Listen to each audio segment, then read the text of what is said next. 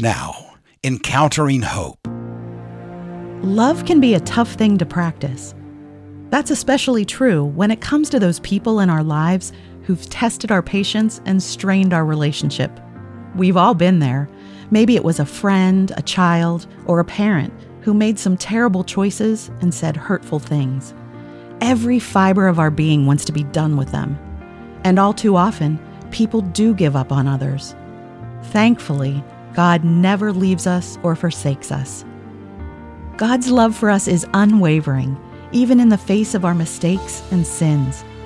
He wants us to walk in communion with Him, and He doesn't tolerate our wrongdoing. But He also never gives up on us.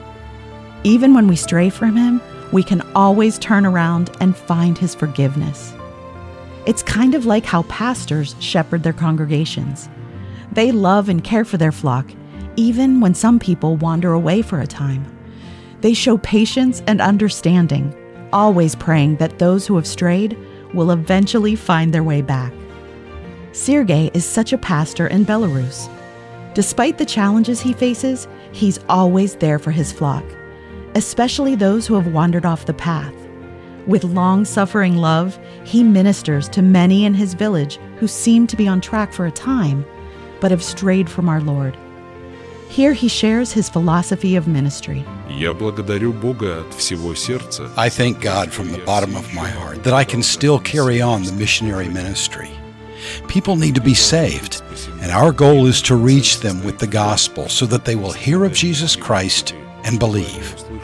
Another important thing is to work with young people who have been in church, were baptized, and then left the church and began to live as unbelievers.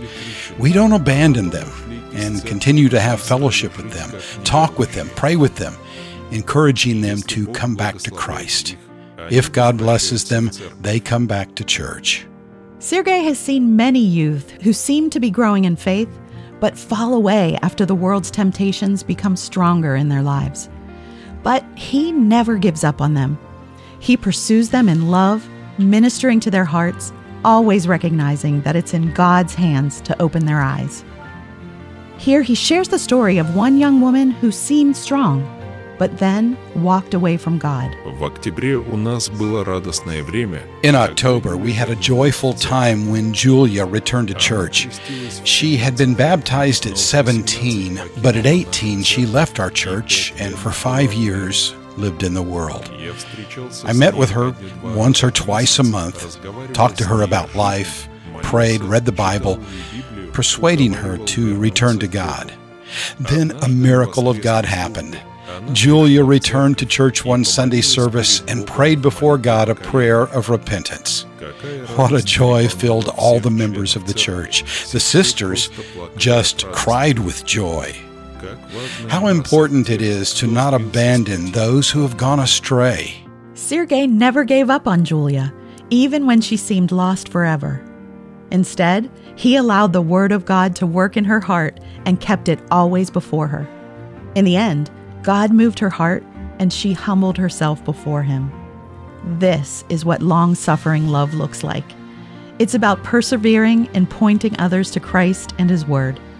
It's about praying for them with all diligence. We should never abandon those who have wandered, from us or from the faith, even if they're running full speed away from our Lord, even when every fiber of our being wants to be done with them, because God continues to pursue them. And so should we. For I am sure that neither death, nor life, nor angels, nor rulers, nor things present, nor things to come, nor powers, nor height, nor depth, nor anything else in all creation will be able to separate us from the love of God in Christ Jesus our Lord. Romans 8, verses 38 and 39. Now abide faith, hope, and love, but the greatest of these is love. Paul wrote that to the Corinthian church. They needed reminding about living life with God's love expressed through them. You see, Paul well understood the depth of God's care for us. He knew that our salvation was deeply rooted in that surpassing love. Scripture tells us that God demonstrated His love for us while we were still sinners, and sin was no small issue. To deal with it, Jesus had to lay down His life. No wonder Paul penned the praise and adoration which we read in Romans 8. He exclaimed that there is nothing that can separate us from the love of God. God, in His love, pursued us when we were in our repulsive, sinful condition. God, in His love, continues to faithfully shape us into the likeness of His Son. He declares that as His children, we're inseparable from Him. God, in His love, patiently draws us to Himself and transforms us from one degree of glory to another. Sergei and his church family are examples of how that love is revealed to the world through believers. They understand the reality of God's love for them. They do that through the preaching of God's Word and through their reconciling ministry. Julia's return to fellowship is a result of that loving persistence. She needed ongoing care from Sergei and other believers to truly understand God's love for her. And by God's grace, she ultimately repented and turned back to Him. So please pray for faithful servants like Sergei, who lovingly and patiently minister to those who need to experience God's redeeming love.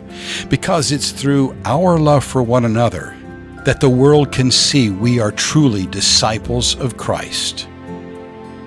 Learn how SGA is sharing the gospel, equipping the church, and helping the forgotten at sga.org.